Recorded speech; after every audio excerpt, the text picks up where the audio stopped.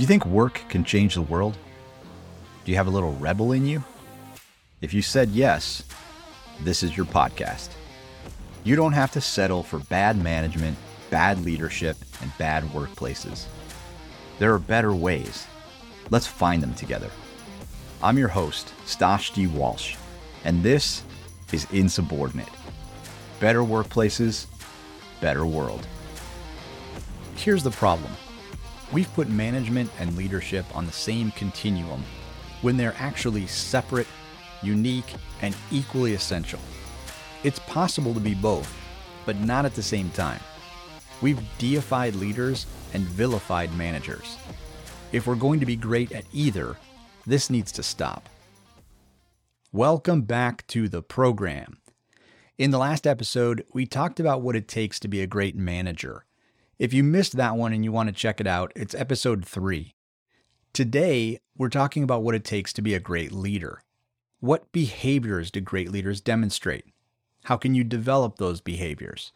What value does that bring to the organization? Leadership is different than management. Management is complex because its primary concern is creating an environment where people can be engaged, and people have widely varying personalities and preferences. Leadership, on the other hand, is primarily concerned with interacting with the future on behalf of constituents.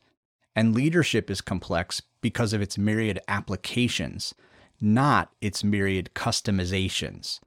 Great leadership is concerned with people, but it doesn't customize to individuals like great management does. Here's an example. Second grade teachers and Fortune 500 CEOs are both leaders. They're both valuable. They both also need to manage well, but they're involved in different applications. Leadership is not for a special kind of person who can lead in any application. This is a myth that originated with the great man theory in the 19th century. Instead, leadership involves special kind of people who can lead in specific applications. Everyone has the capacity to lead, but everyone cannot lead in every application. If that were true, then anyone can do any job and lead anywhere, and that's ridiculous. Go back to the example of second grade teachers and Fortune 500 CEOs. If we swapped their positions, both would probably fail, and yet they're both leaders. So to discuss how to be a great leader, we'll focus on what all applications of leadership have in common, because great leadership does have certain things in common, regardless of what application the leader is in. The first question we want to answer is, should I be a leader? You should be a leader if 3 things are true. The first is that you're obsessed with creating a better future. Again, it's a leader's job to interact with the future on behalf of constituents. Peter Drucker said the best way to predict the future is to create it. For leaders, the future is synonymous with direction. So if you don't care where you're going in a particular area, then you shouldn't be leading there. The second is you care about people and how the future will affect them. Yes, that's very similar to what we said about management, but that's where management and leadership overlap. They're both concerned with people, but they're concerned with people for different reasons and in different ways. Leadership is primarily concerned with how the future is going to affect those people. Leaders are often dissatisfied advocates. They're people who are unsatisfied with what's happening in the present, and so they want to create a better future for people, for a specific group of constituents.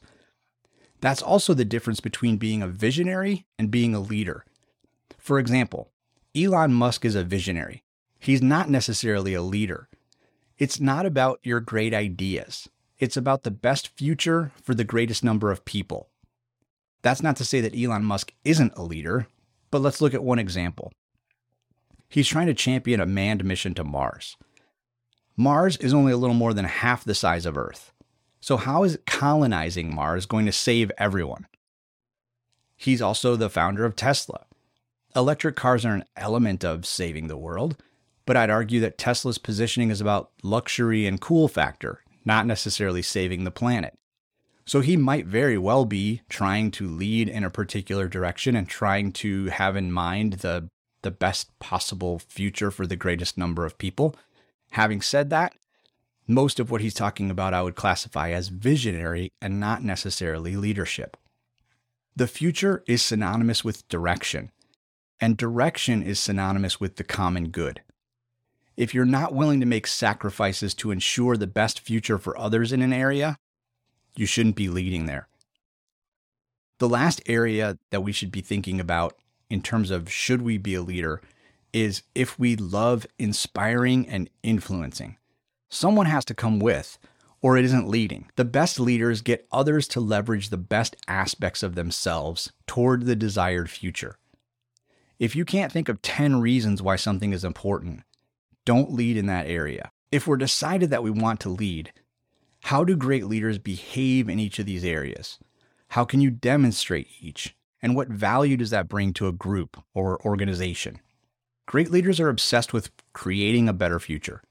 They spend more time thinking about the future than the present, and then they act in ways that make the future more likely and inspire other people to do the same.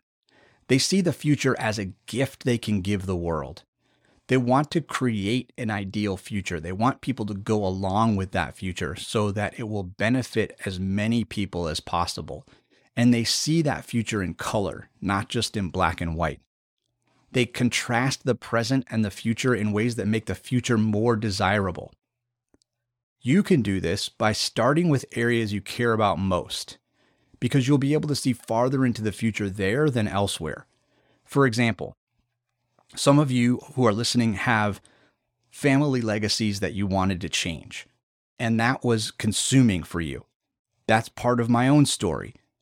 I could see farther into the future in my family than I could in other applications. It was easier for me to lead in that space than it was in other areas when I first started learning how to lead.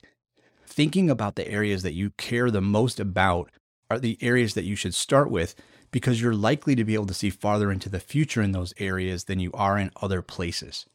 Another thing you can do is examine your vocabulary. A plural vocabulary is almost always better than a singular vocabulary. So using words like we is better than using words like I. Also, examine your motives. Examine who benefits. Thinking about what the future holds for the greatest number of people means you need to ask questions. How do we know who benefits if we haven't asked? Another way to do this is to talk about the future as though it's certain. Make claims and then back them up. Make promises. Talk about the future as though it's going to be real, as though it's certain to happen. And talk about why that future is ideal and what's good about it. But don't stop there. Talk about how that's going to benefit the group. Talk about how that's going to be something they can be part of. How do these behaviors benefit an organization or group? First, it gives them a goal or a mission, something to shoot for or toward. Usually, this is something bigger than themselves. It's something that potentially they'll never achieve, but it's something that's worth working toward, even dedicating their lives to. The second is it creates healthy dissatisfaction and invites motivation. Again, people motivate themselves. They manufacture their own motivation, but they rarely do so without something to move toward with inspiration. That's why I say healthy dissatisfaction. Healthy dissatisfaction is that we want to improve things even if they're already good. Lastly, it invites appropriate expansion. It enables companies to say why they're growing, why they're expanding, why they want to do more or different or better, because it impacts a community or it enables them to serve another population. Great leaders also care about people and how the future will affect them. They interpret and synthesize what they see so that others can see it too. They see multiple pathways and steer toward positive outcomes. That helps them minimize bad results. You can do this by not talking about a generic future, but about our future. Related to what we talked about in the first element, the more you can talk about the future being collective and us getting there together and all of us getting there and not just a select few of us getting there, the better. Another thing you can do is things that build trust, like doing what you say, asking people what the problems are, helping them frame a future where those problems are minimized or eliminated, highlighting positives and contributions, Again, I'll go back to focusing on what's right with people here. As we said earlier, leadership does not customize to individuals in the same way that management does, but it's still at its best when it focuses on what people do well, because it enables them to think that their contributions toward a positive future matter. Another thing you can do is talk about what you're considering and the why behind it. Don't make people play catch up. I use this metaphor all the time with leaders because leaders tend to be people who are focused on the future and also strategic in terms of thinking about how we get there. So this notion of backfilling becomes critically important. We don't want to skip from step 1 to step 5 and lose people along the way, even though many times leaders' minds work in ways that help them get to step 5 without really having to think about what steps 2, 3, and 4 are. So it's important to backfill. It's important to explain the why. It's important to think about what you're considering, what the options are, what are the if-then scenarios that you're playing out in your mind with a group of other people, not only because they can sharpen your thinking, but also because it helps them to think about what those next steps are, and you don't lose them along the way. You don't just skip from step 1 to step 5. You backfill so they can see it also. The last thing is asking what if. Leaders are obsessed with what if. What if we did this? What if the world was that way? What if we were able to include these people or that company or this nation? Whatever the scale is that leaders are talking about, they're always thinking about what if. And what if is always better than what's now. How does this benefit an organization or group? First, it creates the collective. It asks everyone to look not only to their own interests, but also to the interests of others. It creates a caring culture. Next, it enables risk. Risk can only happen when relational capital is strong enough to tolerate it. If we're not building trust, then we cannot afford risk. Third, it keeps people informed. If we're transparent, if we're talking about what's possible, it enables people to understand this is the direction we're going. Here's how I'm connected to that. Fourth, it encourages transparency. The more we can talk about the why, the more we can talk about what if, the more likely it is that people view us as honest or trustworthy or communicating with them. And we want all of those things. Finally, it invites input. If we're talking about an ideal future that includes other people, naturally, we want their input. Great leaders love inspiring and influencing. They paint the picture of the ideal future. They convince and persuade people. They tell or show them something they've never encountered before. Great leaders are also relentlessly positive about the future. They're convinced it's going to be better. We can make it better together. Everyone has a role to play. This is why it's important. You hear leaders saying things like that all the time. You can do this by developing your vocabulary and your body language, thinking about words that are persuasive, thinking about words that people resonate with in your particular application, thinking about how you show up on a day-to-day basis. What does it look like when you walk into a meeting? If your shoulders are slumped, if your head is down, if you talk in a monotone voice, and then you tell people how great the future is going to be, they're not going to believe you. You can also do this by filling in the blank after this phrase. Wouldn't it be great if? As a leader, you should constantly be helping people understand why it's going to be so great when we get there, and inviting people to ideate and contribute because it's their future too. You can also do this by managing the tension between realism and positivity.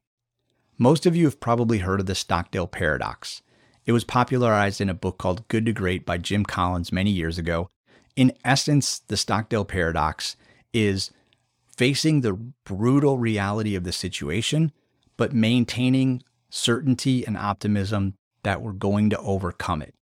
So even when the going gets tough, great leaders are still convinced that we're going to overcome whatever the obstacles are and the great future is right around the corner.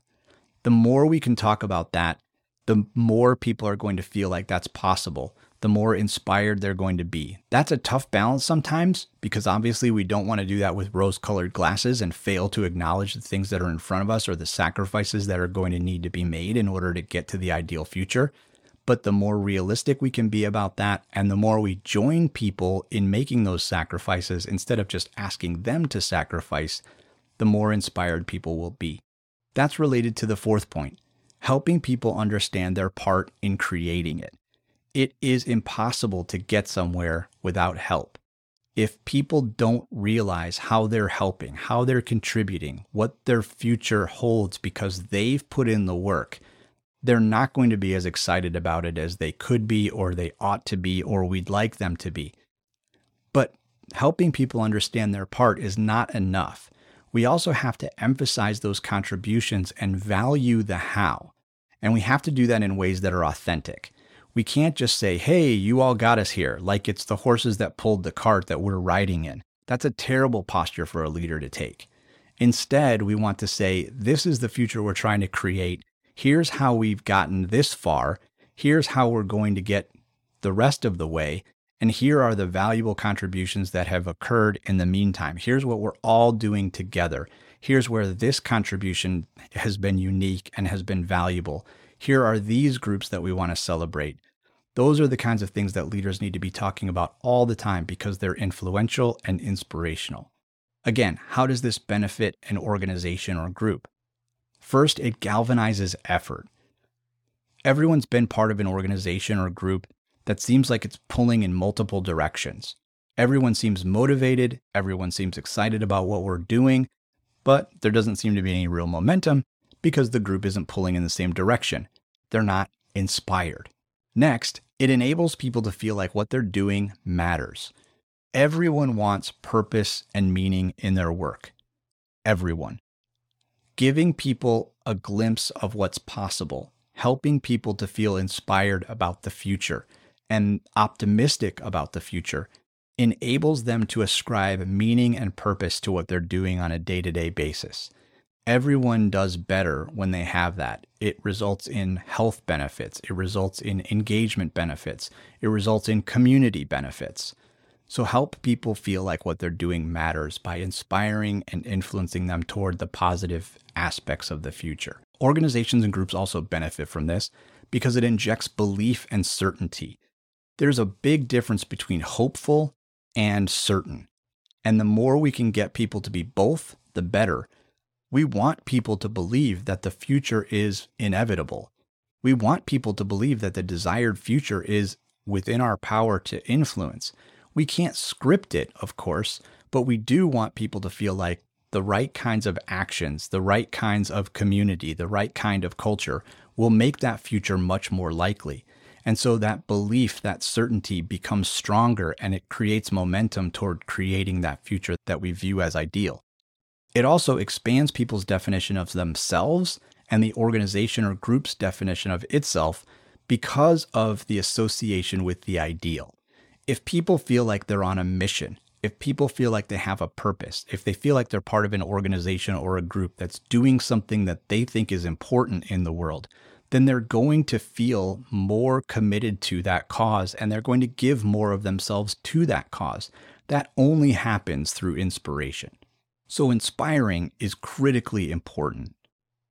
The sum of all these is that tomorrow is more likely to be better than today. And that encompasses so much of our hope, community, and humanity. Leaders wield an immense power, so be a great one. Insubordinate episodes release weekly on Tuesday mornings. Subscribe via your favorite podcast platform so you don't miss any. The goal of this podcast is to provide practical insights that can be immediately valuable to you. If that's been true for you, please consider rating or writing a review for the podcast or sharing it with a friend. As always, resources to help you are listed in the program notes. Until next time, stay with the program.